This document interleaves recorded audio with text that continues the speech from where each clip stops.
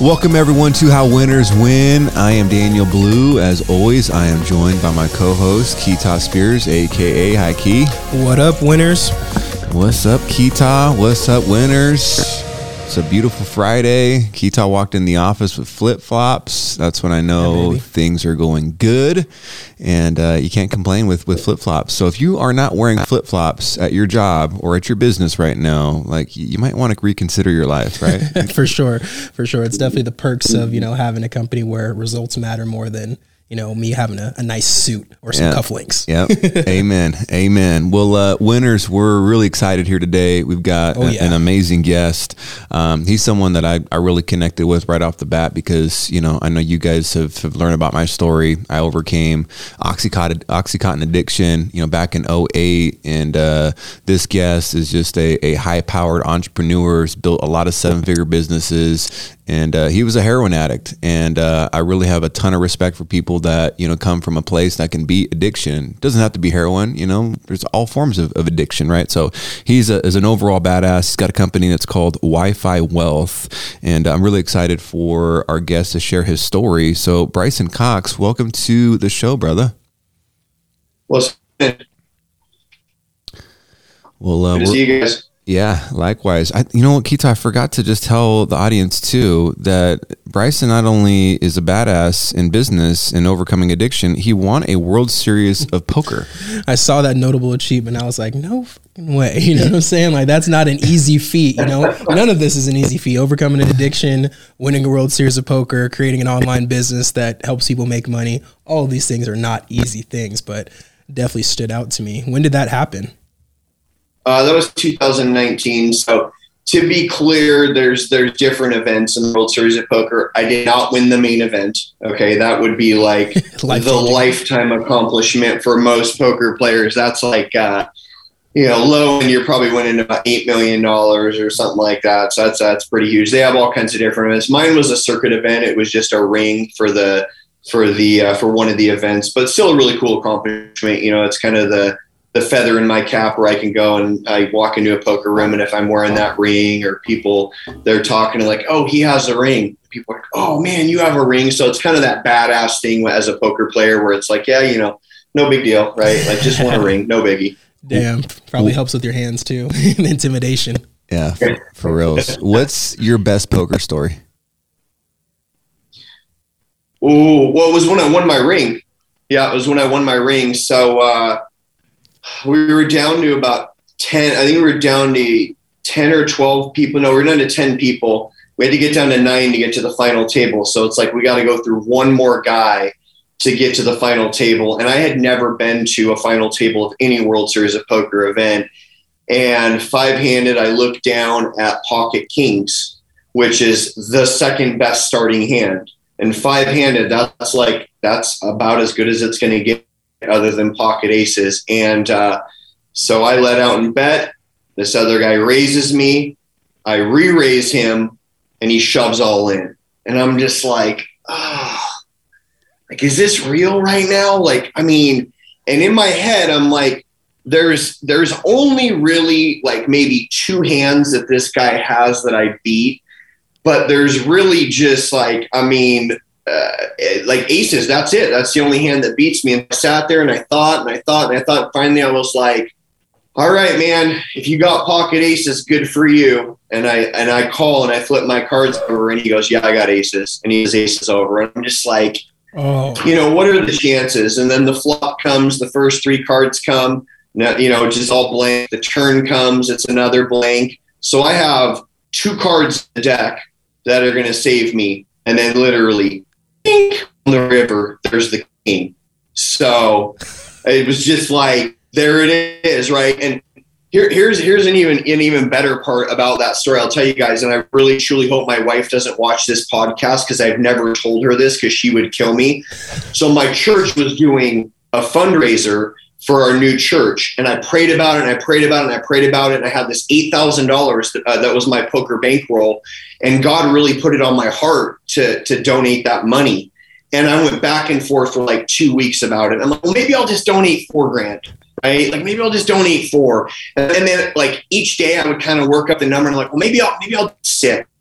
And finally, it gets to be the day where I donate, and I'm like, all right, you know what, fuck it. Like, I'm going to donate the whole $8,000. So I donate the whole $8,000. And part of it is like, God is always going to give you back more than what you've given. So 2 weeks later, I'm at that event, and I'm not even kidding you. Like, I just felt God's presence in my life through the whole entire tournament. And then I hit that card, I hit that key, and I make it to the final table. And it was the most surreal experience because I just knew that I was going to win. Like, I just knew. And then I just ran through everybody else, win the ring. And I just, like, I broke down in tears because, like, what are the chances that I've never won a ring, right? I've never made it that far. I donate this money. And then 2 weeks later, the first poker tournament that I play in, it's like, here's all of it back and then some. So that's probably my best poker story. Wow. That was fire. I was not expecting, you to, cause like you said, the, pocket kings, and if he's got pocket aces, I mean, like you said, it was mono. You need to get through one more person before you make it to the final table where the dreams come true. And lo and behold, and think about it, if you didn't call him, if you didn't agree and have faith in your hand, you wouldn't have been able to find out even if he had pocket aces. So there's so many different parallels. How does like poker and that resilience and faith kind of play into your business life? Yeah, no, 100%. I mean, it's like the mental toughness that you have to have in business, in life. And I think that's why I like poker so much, because it's not just, I have cards. Okay, let me play them. And then, oh, I got lucky or I didn't get lucky.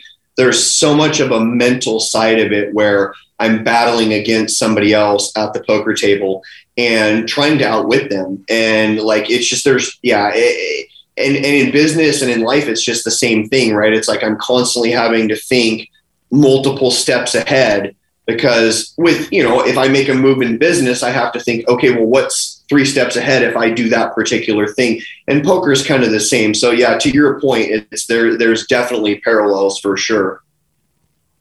When if we kind of rewind the tape, Bryson, what led you to heroin? What how'd you go down that path?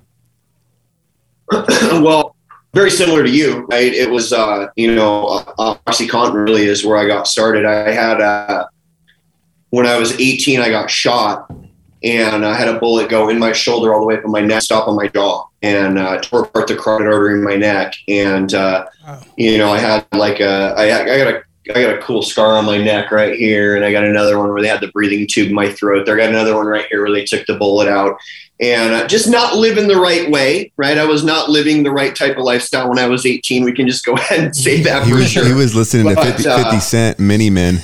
Many Men. Oh, bro. Yeah, for real. Wow. Yeah, that was 1996. So that was like Peak Tupac, Biggie, gangster rap, right? Yeah, that was definitely in my wheelhouse for sure. But that happened, and then extremely lucky to be alive. The doctors that did the surgery on the trach and on my neck, I mean, but they both said the same thing. They're like, we'll do this surgery once in our career, and the person will live. Like, it's just, you don't get your carotid artery blown out and live through that. It's just, you just don't. And so, and they told me, they're like, look, if you don't believe in God, you should start, because like, he clearly has a purpose for you on this planet. And at that point, it registered, but it didn't fully register. And then, probably 3 years after that. And I had, kind of gone through the beginning stages of drug addiction, which started with, a lot of cocaine and different things like that. And, of course, it first started with smoking pot and then alcohol, and then it moves on to bigger stuff. But, and then it was like, I went to the doctor because I had pain in my shoulder, and they were like, and I told them the story like I just told you guys, and they were like, oh my God, here you go. And I could just, it was literally that easy for me. I didn't have to, make up some, like my lower back hurts or anything like that. So that kind of got me started on the path of the addiction. And then the first time that I went to treatment, I think I was 25 years old. So 25 years old, go to treatment, and then get out, kind of sort of really, didn't do most of what they taught in there, because that's just, I knew everything about everything. And then it just progressed from there. It just progressed. It was like every time I went to treatment, my life was a little bit worse and my bottom was a little bit lower. And then I got to the point when I think I was like 29 was the first time that I tried heroin. And at that point, OxyContin was a lot harder to get. And it was just, heroin was the thing. And I think that's a story for a lot of people is I started doing pills and I got on heroin. And that's when my life just, spiraled out of control from there. I mean, it was really, truly like, for me, my bottom was I was living in an abandoned house shooting heroin and I had the clothes on my back. I mean, literally, that's what I had. I had a sweatshirt, some jeans, a t-shirt, and a pair of shoes, and living in an abandoned house that was condemned and being torn down because it had asbestos in it. Like that's where my addiction took me. Gosh. So to turn that around. So like, was there like a point when you're sitting in that abandoned house, asbestos, breathing it in, possibly getting mesothelioma, was there a point where you like wanted to turn your life around right then, or was there another defining moment after that? Oh, I had wanted to get out for a really long time, but I had just burned every bridge. I mean, nobody wanted anything to do with me. My mom was done with me about 2 years prior to that. She was just like, I'm not helping you out anymore. And really, I think I had no friends. I had really no connection to any other human being on this planet. It was just like, but I was stuck, and I didn't know how to get out. I just didn't know what to do, and I wanted to do something different. And then I ended up getting arrested for shoplifting alcohol, and that was 2009, March 10th, 2009, and I ended up going to jail. I remember getting in the back of the cop car, and I thanked the cop. I was like, dude, like, thank you. I said, this might sound weird, but thank you. And it was just because I knew that I was going to have a roof over my head. I would have meals. I wouldn't have to worry about decisions. I wouldn't have to worry about, like just where I was going to go, what I was going to do. And that's just where my journey started. It was, March 11th, 2009 was my sober birthday. And so then that was from there on out, it was just like, okay, like, I really am going to try and do this thing and really turn my life around. Sober work day. What does that mean? I think he said sober birthday. Yeah. Sober birthday. I thought it said sober work day. I'm like, you clocking in now. Oh, no, birthday. I love it. I love it. That's awesome, Marcello. So you did that just passed not too long ago. It's April 1st, at the time of this recording. Yeah. Well, so as goes with like drug addiction and whatnot, I had a small relapse during COVID where I was disconnected from the program, wasn't going to meetings, wasn't sponsoring guys, wasn't doing the stuff that I was going to do. And it was for a very short period of time. But it happens, right? It's like, I look at like what I would have just come up. I think I would have had 13 years. Is that right? I would have had 13 years. So, and it's all good. I was actually really grateful for the experience in the relapse because, sometimes you need to reset. And I had gotten so conditioned to doing things a certain way and kind of gotten away from the things that really brought me true happiness, which was, helping others, sponsoring guys, just all the stuff that I had done way back in the very beginning. So it was honestly one of the best things that ever happened to me because it just made me reassess everything that I was doing in my life and make sure that I got my priorities back in order. But yeah, no, and it's all happened. So I didn't beat myself up over it. It's just one of those things you dust yourself off and keep on trucking. So, yeah, man, no one's perfect. It's this is, we got to remind ourselves that. I know social media can makes it look easy. Yeah, definitely. Where does the spiritual side come out in all of this? Because I really love that you're a God-fearing person, and I don't care if you believe in Allah, God, the Creator. I mean, I do truly believe that there's a higher power out there. So, how did you find the spiritual side in your journey? Yes, so it's interesting because like I didn't grow up in a religious home, right? Like my mom and my stepdad, which were the parental figures in my life, like they never went to church, and but I always kind of knew. I'd gone to church with friends a couple times and had been to like Bible, you go away for like a week to like Bible camp or whatever, and so I had a little bit of exposure to God, and I believed in God, and but I never really had that real connection with him because drugs and alcohol had just kind of severed that connection for so many years. And then when I ended up getting sober back in 2009, part of the biggest part of the 12 steps in the big book, Alcoholics Anonymous, is getting connected to a higher power.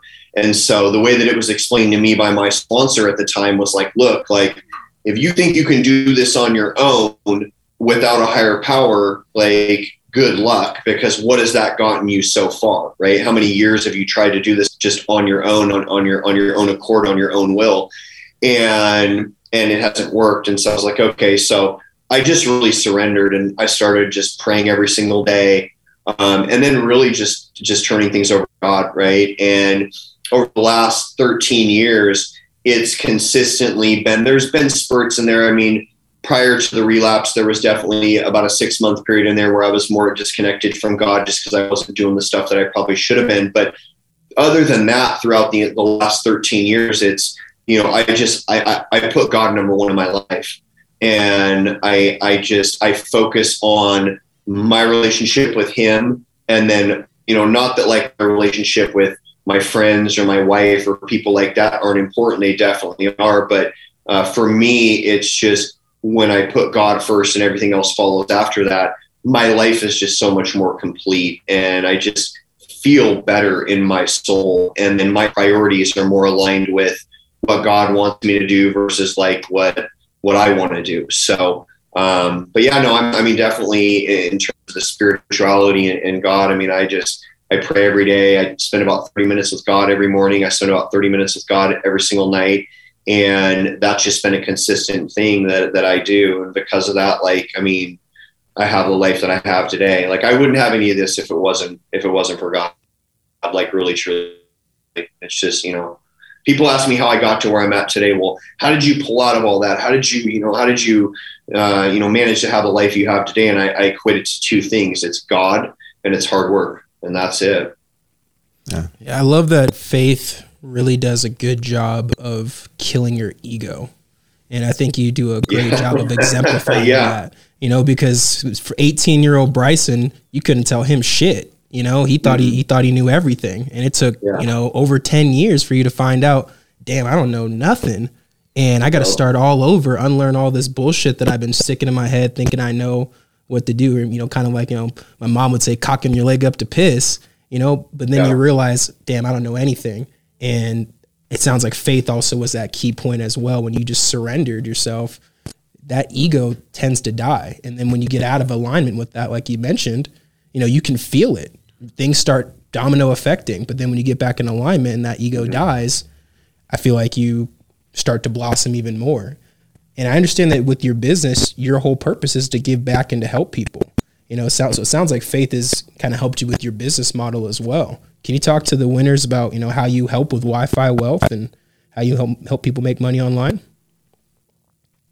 Yeah, definitely. And for me, like, the foundation of our company really truly was built on not like, okay, we want to get into business to make a whole bunch of money. Like, don't get me wrong. I mean, I need money to pay my bills. I need money to do the things that I want to do, of course. But we really built it on the foundation of, if we put helping people first and the mindset of, okay, who can I help today? And we look at that, then we're going to flourish. And so that's really what we preached in our culture right from the very beginning. It was like, okay, who can we help today? Like, what can we do for others? And the whole model behind it is really, we build Amazon storefronts for people, right? So we basically set them up a Seller Central account within Amazon, and then find products and put them in their store, and then obviously manage and run the listing and actually do it for them. But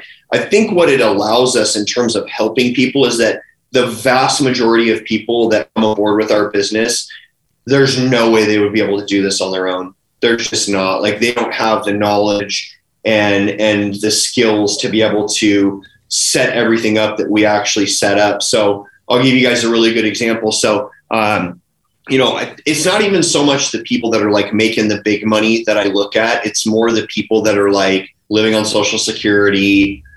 Maybe they have a pension. They're making like $3,000 a month. And that's all the money that they have.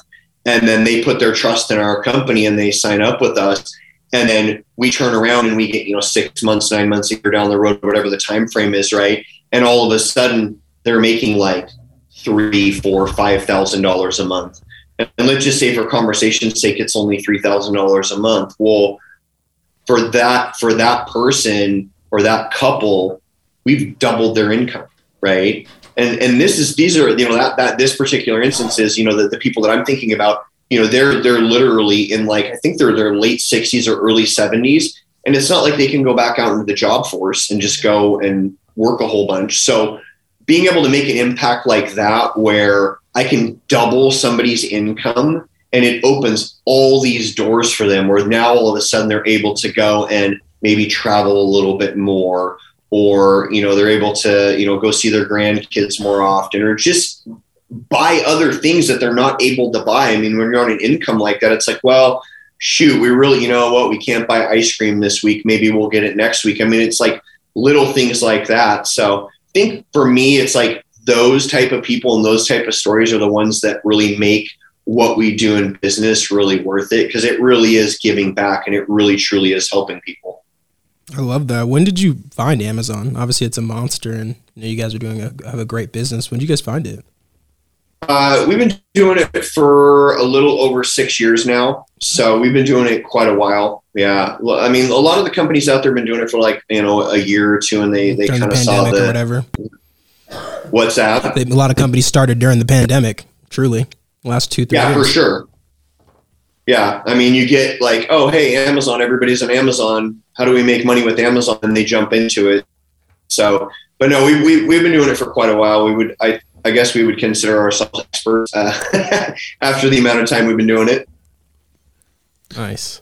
Yeah. With, that's a real big difference, guys. Like when you're looking to do business with somebody, obviously a track record really matters. And, 6 years is a long time to be doing something. So you definitely want to go check out Bryce and stuff. We'll give you guys all the links in the show notes and tell you guys where to go to learn more about what he's doing. I wanted to get into your wife, because, I think it's awesome that you guys run a show together. You've got the business together, and she's got quite the story. I understand that, she overcame the odds of growing up in the foster care system, and then, getting a full ride scholarship to Seattle University, and then working for a prestigious law firm. And then here she is, probably the real CEO of the company, calling the shots. I'm not talking shit, Bryson. I'm married, so I know my place. Women run this world, man. Women are amazing. So I'm probably going to speak for you. I'm sure you credit a lot of your success to your badass wife as well. So what's it like working with her, man? And maybe if you can share some of the stories that you've heard from her with, her overcoming her odds.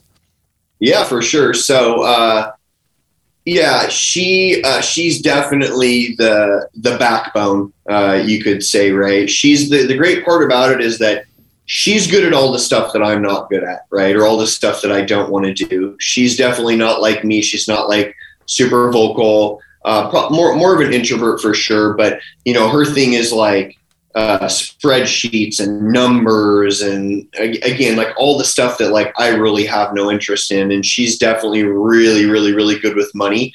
I like to spend money. So having her be the kind of the bookkeeper, I guess, is part of the reason why we still have money, because otherwise I'd be like, yeah, let's go to the UFC this weekend, sit in the front row, let's go, which I did a lot of before we got together. Not so much now, but no, she's awesome. I mean, the thing with working with your wife is it's one of the greatest experiences, but it can also be obviously challenging because, we're so close, and it's not like we have your normal owner-employee relationship, right? We're kind of, I would like to say that we're equal in the business, but, she usually wins most of the arguments when it comes to business. So, but no, she definitely, her story is one of overcoming the odds as well. She grew up in the foster care system. She was 5, and her mom and dad just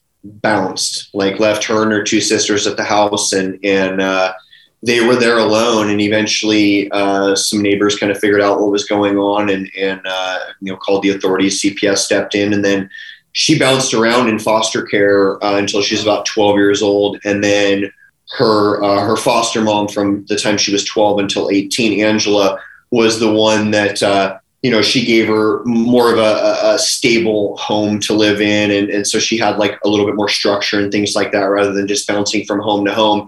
And I mean, you can look at the foster care system in general, and I'm sure that you can look at the odds, and the odds are definitely stacked against the kids in the foster system. It's extremely difficult. There's a lot of issues with behavioral type stuff and things like that. And, she definitely beat the odds. She was able to get straight A's through school.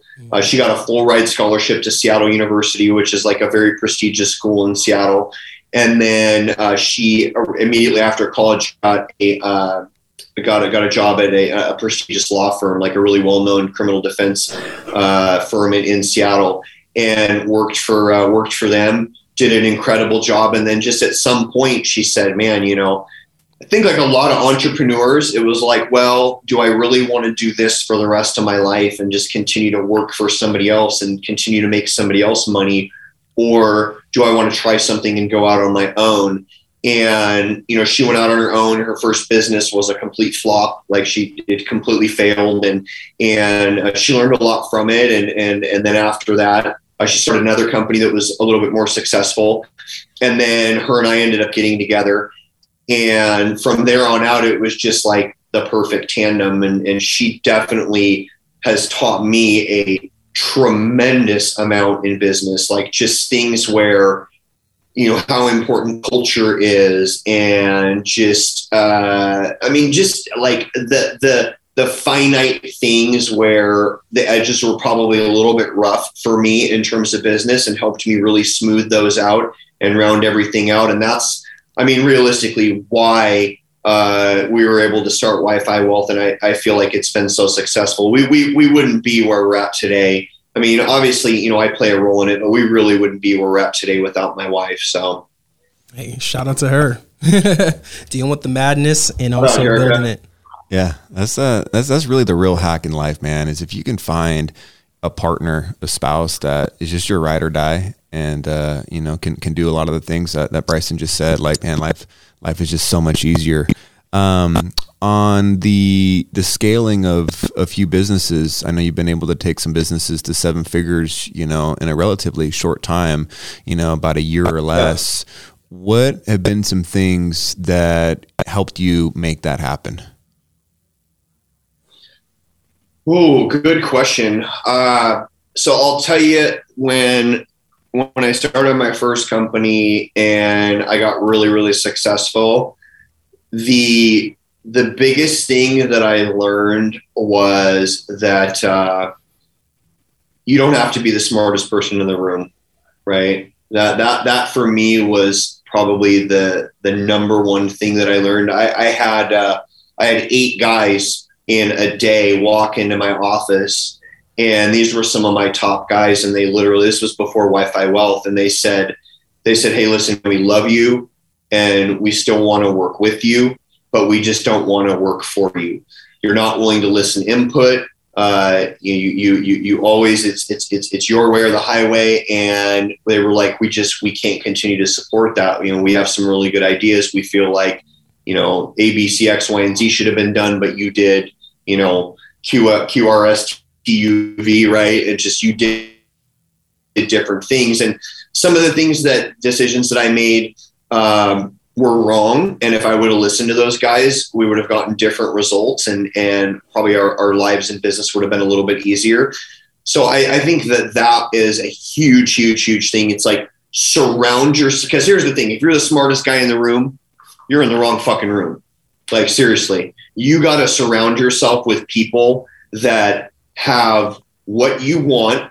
You got to surround yourself with people that have more than you have. And then really most importantly, you have to be willing to listen to input from these people, no matter how painful it may be. And that for me was probably the biggest lesson that I learned really early on, was that. And then probably some other stuff I would say. Obviously, again, not being the smartest person in the room, having a mentor business or even all the way through business. My mentor that I would consider right now is this gentleman named Clint Jameson. He is super, stupid good at what he does. Like he jokes and calls himself like the Michael Jordan of what he does. But like, here's the thing. He deals in real estate acquisition for like off market properties, like really highly trafficked, just incredible locations that aren't for sale, and goes in there and basically negotiates to buy these properties and then just leases land to major businesses and just makes a killing doing it. And so that's a guy where I don't even know what his net worth is. It's a lot, right? And so that's a guy where having him as a mentor and being able to go to him and say, hey man, what do you think about this? Or what do you think about that? And then he can start kind of poking holes in it, because I'm not going to see all the angles, no matter how badly I want to believe that I see everything. Like, the reality is there's going to be stuff that I'm going to miss. So I think definitely having a mentor that you can bounce stuff off of is huge. The other thing, and this is super important too, I would say that you can't be afraid to fail, right? You just can't be afraid to fail. When I started my first company, I had a job that was paying me six figures. I'm making $150,000 to $250,000 a year, which is pretty comfortable money. And I just looked at what the guy that owned the company was doing, and I said, I feel like I can do what this guy does, but I can do it better. And so I just, for 9 months straight, my life consisted of wake up in the morning, go to work, go to the gym after work, go home and work on the business. And then on the weekend, Saturday and Sunday was spent working on the business. And for 9 months, I didn't have a life. And that was all through the summer in Seattle. And let me tell you, you get 3 months out of the year to go enjoy it in Seattle. Other than that, it just freaking rains. It's awful. So I didn't have a summer. And, I just knew. And when I launched and I went and talked to my boss and I was like, hey, look, I'm going to leave and here's what I'm going to do.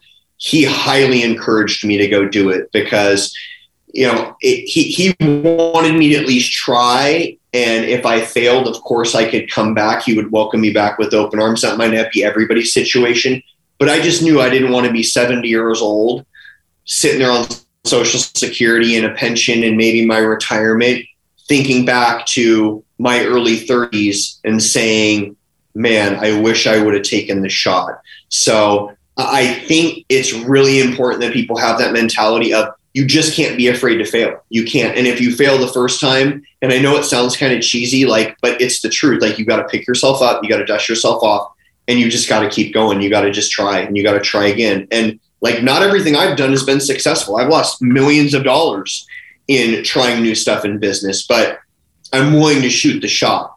And I think that is really, really important. So those are probably, I think, the three most key things that I would say have kind of resonated with me in business and that I've learned through the years.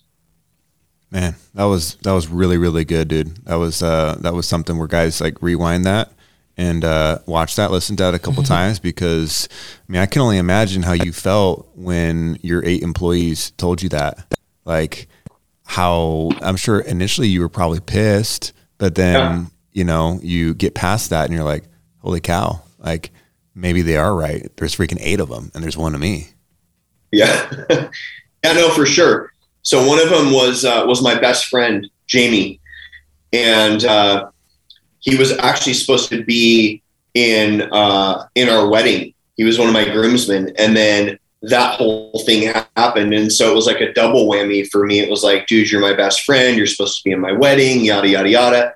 And then, of course, these guys all leave. And so it was like a double gut punch. And, at the time I was just like, how dare they? Like, you guys left me, you're not loyal, yada, yada, yada. But then over the course of time, what ends up happening is I process it, right? And then I start to really look at my part. And I think in life in general, not just in business, when you have things that happen, especially conflict of some kind, I think there's a lot of people that just want to put on their armor and just be like, not my fault. I didn't do anything wrong, and you want to bury that flag in the ground and just, this is my stance, and you don't want to look at your part. And so I think for business and just life in general, where we experience the most growth, if we're able to, is when I can look at what I did, right? And I can say to myself, all right, let me have not sympathy, right, but empathy. And empathy is really like, let me completely put myself in this other person's shoes and feel what they feel and look at it from a different lens and really look at it from just how they're seeing it. And it took me a while to get there with that situation. I mean, it took me probably a year and a half. Like, it was a long time. But when I finally got there and I looked at it, I will tell you this, it was one of the greatest things that ever happened to me. And the reason that I say that is because it made me really look at myself and my behaviors and where I was wrong. And it allowed me to grow just tremendously to where I'm at now. So I can look at things and I can take input from people, and I can say, not just like in one ear and out the other, I can actually listen to what people are saying, and I can go, you know what, I should maybe put some stock in that. And because of that experience, it was one of the greatest things that ever happened to me in life. And it was one of the greatest things that ever happened to me in business, simply because it changed this, right? It changed my mindset. It changed how I look at things. So, I mean, there's growth out there in everything, right? But I have to be willing to look at my part. Yeah. And I love that point, because at the end of the day, winners, the only thing that you can control is your actions. You couldn't control any of the 8 things that made them come to you and what they felt or anything like that at the time. The only thing that you could ever control was how you reacted to it and what you're going to do afterwards. And no matter how long it takes for you to process it, the key point is doing something about it afterwards. And that's what you did. And you take it with you in business for the rest of your life. And now we see the success with Wi-Fi Wealth. That was just one of your businesses that you've had over the years. And now you flipped it and turned the volume up even more, and you got even bigger business. Are you friends with them now? Did you guys ever reconcile? Oh, yeah. Well, I mean, not all of them, but not all of them. I'm cordial with them, right? The friendships, I think, with some of them were just, I don't want to say damaged beyond repair, but it just, I kind of prioritized things differently. But Jamie, who was, supposed to be in our wedding and all that, like, him and I are super close. Like, he plays a lot of poker. I talk to him multiple times a week, and we've been able to repair our relationship. Like, we're planning a trip to Texas in early May to go play in a big, huge poker tournament. He's in Washington State. Obviously, I'm in Arizona, so I don't really get to see him as much as I would like in person.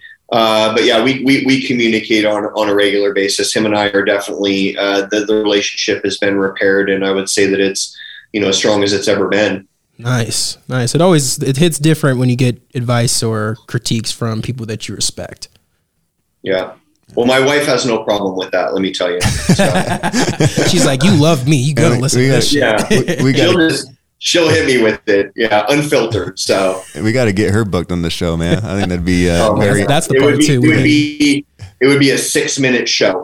Okay. She would give me word answers. So. I love it. What, one thing that stuck out when you were talking earlier about, how you relapsed, and, I really appreciate you being, very, very just transparent with the audience. Yeah. I think a lot of people can relate to that in the sense of, okay, you're doing something for a while now, right? Maybe you're putting out content, maybe you're hitting the gym, maybe you're eating right, maybe you're not surrounding yourself with toxic people. Like, you're just doing something consistently, and it's a good thing that you've been doing it, but then you fall off the wagon, right? We've all been down that road. Yep. So what were some things that you did to get back on the wagon? Oh, let's see. Well, I guess probably the first thing was that I had to admit defeat, right? I had to admit that the path that I had been going down was just destruction. And, well, it wasn't destruction yet, but that's where I was going to be headed. I mean, again, the relapse was very, very brief. but I knew what was waiting down there for me. And so I think just admitting defeat and just being able to accept that. And again, this is the problem, right? I think with a lot of people is I put it all on my shoulders, right? And I'm like, I can do this. I got this. And the reality is that there's not really truly a lot of stuff that I can do successfully on my own, right? My company, I can't do it on my own, right? I have a guy that carpools with me in the mornings, and we were talking about that this morning. And I said, I'm just one component of this. I can't do this without all of you guys. So I think that accepting defeat and then saying, I need help with this, right? I need help, and I need other people to be there, and I need to lean on other people. And a lot of that was, my best friend, Danny, who he's not an addict, right? He's somebody where super successful poker player. He's got a company, no tilt and poker tables where, he's that would be a guy for you guys to have on your show, by the way. He would kill it. He's got the most amazing beard, by the way. But like, he's the guy where I really leaned on him, super successful entrepreneur. And I leaned on him. And even though he didn't understand addiction, he was like, I think the most important thing that he did for me was he just wrapped his arms around me. He's like, listen, bro, I love you. God loves you. My wife and kids love you. Your wife loves you. Like, we're here for you. And that they just circled the wagons and wrapped their arms around me. And then my sponsor, Richie Chapman, he's another guy where he was just like, look, bro, like, you're defeated and here's the roadmap out. And so I think just really leaning on other people and then just getting back into the program. I got back into the program. I started going to meetings again, worked back through the 12 steps, but it was really just leaning on the people that were around me. And then the most important component to it was I got reconnected with God. I mean, that was the thing that just took me from, oh shit, I'm in trouble, this isn't good, to I'm on the other side of this very quickly. And my life wasn't bad. Don't get me wrong. Like, I didn't lose a bunch of stuff. I didn't lose a bunch of money. My business didn't fall apart, but it was like I went from just, I didn't like the way I felt inside, and the path was just going to be utter chaos if I didn't stop, to complete and total relief because I relied on God and the people around me. I love that. Yeah, dude, you're an amazing person, man. And, I really, really appreciate how transparent you've been with the audience. 'Cause like those three things, they apply to everybody, right? Like, you are in a funk. Okay. Number one, admit that you're in a funk, right? Like, admit that you're defeated. Just because you lost the battle doesn't mean you lost the war, right? And then number two, have some damn faith. And then number three, like, don't do it alone, right? Like, lean on some other people. I think it's really hard for people to lean on other people because I think it makes them feel weak, that they don't want to admit that defeat, so. Yeah, I was going to piggyback off of that point right there. It's, to me, the hardest part of entrepreneurship in life and being a man in general is asking for help. I was going to ask you, do you find yourself still struggling asking for help? I mean, maybe at times, right? Like, I think I try to bear the burden of the world on my shoulders, and especially with like in my marriage and in business, right? Like, as a man, I'm supposed to be the leader, right? And I'm supposed to make good decisions and just lead and just make sure that we're successful, right? Not only in our marriage, but in our business and in life. And my wife is going to follow me through that. And she has, right? And so I think sometimes I struggle a little bit with that, right? Where I maybe don't lean on other people or don't ask for help probably as much as I should. But the good thing is that I'm able to recognize it, right? Like, I'm able to recognize it when it starts to happen and I start to get overloaded, or like, it takes a lot to get me overwhelmed. So I don't know that I get there, but if I start to get overloaded, that's when I know. And most of the time that comes to me just realistically, guys, through prayer, when I'm praying and I can just, I can feel God just being like, hey dude, like, time to ask for help with this particular thing, or time to just ask for help in general.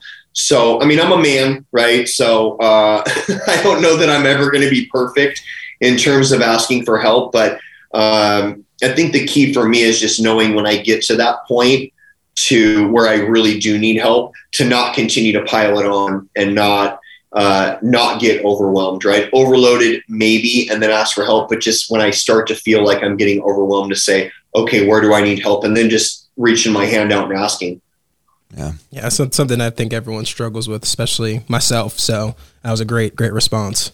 Yeah, man. So many gems dropped in this interview, man. This is definitely one of my most favorite interviews for sure. And I'm obviously a little bit biased because I'm talking to a fellow addict that kicked heroin's ass and now kicks business's ass. You know, just taking names, man, and you know, going down the road. So I know the winners really got a lot of value out of this.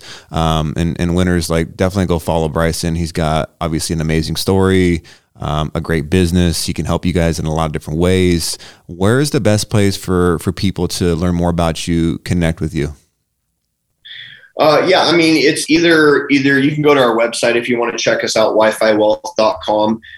If I would say that probably the best way to connect with me is just go to Instagram. It's Mr.WiFiWealth.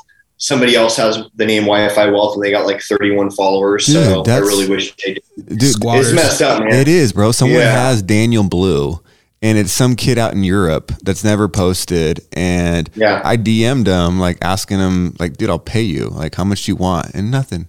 Like, come on. I did the same thing. It's an account that's not active and it probably never will be active. But yeah, Mr.Wi-Fi Wealth. And I would say to, you know, anybody, whether they have questions about business, they have questions about like what we do, and they're thinking like, hey man, that sounds awesome. You know, I want to get involved with Amazon. You know, I'd love to talk to them, or just like life stuff in general, right? Like, they have questions in business or something like that. Like, obviously you guys can see I'm an open book, and my whole mission here is to obviously help people. So if there's anybody out there that needs help with, you know, business or life or anything like that, man, just hit me up on Instagram and I'll get back with you. I'd be more than happy if the situation calls for it. I'll even get on a call with you and we can talk. But yeah, I'm here to help, man. That's why God put me on this planet. That's why I survived, you know, when I was 18, getting shot and all that. Like, you know, it's a miracle that happened. And so the least that I can do for God and the people of this world is just to give back and help as many people as I can. Man, I freaking love it, dude. I'm fired up right now. Yeah, man, that was awesome. And I know you're not playing around when you say that. So guys, go check out Bryson's Instagram. We'll drop down his handle in the show notes. And then, you know, he's done an awesome job with his Instagram. He's got 333,000 followers on Instagram. So I know he does a great job with his brand, his content, and definitely give him a follow. And guys, as always, you know, we're not here to pitch you guys a bunch of shit and bore you to death. We want to bring badass guests like Bryson on the show. So do us a favor, give us a 5-star review on iTunes. Spotify's got reviews now. Give us some love there. You know how it works, guys. The more reviews we get, it helps with the algorithm, and you know, our show can get ranked higher, so we can feel really good about ourselves. Oh, right? Yeah, next thing we'll have getting that Joe Rogan money. You know. Hell yeah. Good stuff. Well, Bryson, thank you so much again, brother, for being on the show. I really appreciate your time. Yeah, absolutely, fellas. I appreciate you having me. I'll come back anytime. We can talk about anything, man. I definitely want to support you guys, and anything that I can do to support you guys as well, just let me know. I love it. I think we'll announce it right now. I'd love to have you in person. Like, we've got a little studio here. Next time you're in Vegas, you know, maybe crack a brewski or two. And like, talk about the time you got shot and some other crazy shit. So let's dive into that's what I'd love. Selfishly. Listen, you know, being an avid poker player, you do not have to twist my arm to go to Vegas. You just name the date and I'll be there. All right, we're gonna have one of our team members look at the this tournament schedule for the rest of the year. Schedule. What do you? Hey, listen, yeah, man, I'm down. The World Series of Poker starts at the end of May, so yeah, any time through there, man, or just whenever, man. There's constant poker in Vegas. I could pull up my app right now and I could find a nice juicy tournament to go play in today. So just let me know. All right, love it, Bryson. You're the man. Thank you again, bro. And winners, you guys have a kick-ass week. Peace.